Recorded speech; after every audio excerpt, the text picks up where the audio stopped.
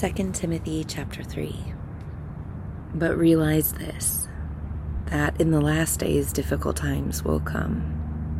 For men will be lovers of self, lovers of money, boastful, arrogant, revilers, disobedient to parents, ungrateful, unholy, unloving, irreconcilable, malicious gossips, without self-control, brutal, haters of good, treacherous, reckless, conceited, lovers of pleasure rather than lovers of God, holding to a form of godliness, although they have denied its power. Avoid such men as these, for among them are those who enter into households and captivate weak women weighed down with sins, led on by various impulses, always learning and never able to come to the knowledge of truth.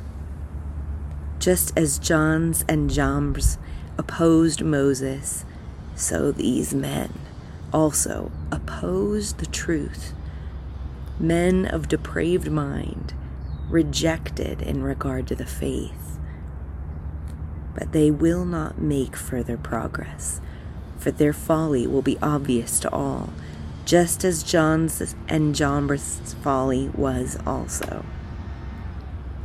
Now, you followed my teaching, conduct, purpose, faith, patience, love, perseverance, persecutions, and sufferings, such as happened to me at Antioch, at Iconium, and at Lystra.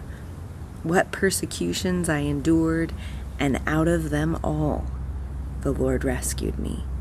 Indeed, all who desire to live godly in Christ Yeshua will be persecuted. But evil men and impostors will proceed from bad to worse, deceiving and being deceived.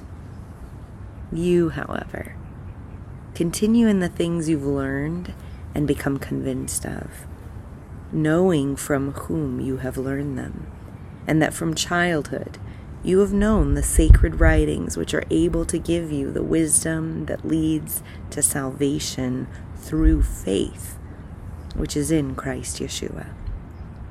All Scripture is inspired by God and is profitable for teaching, for reproof, for correction, for training in righteousness, so that the man of God may be adequate, equipped for every good work.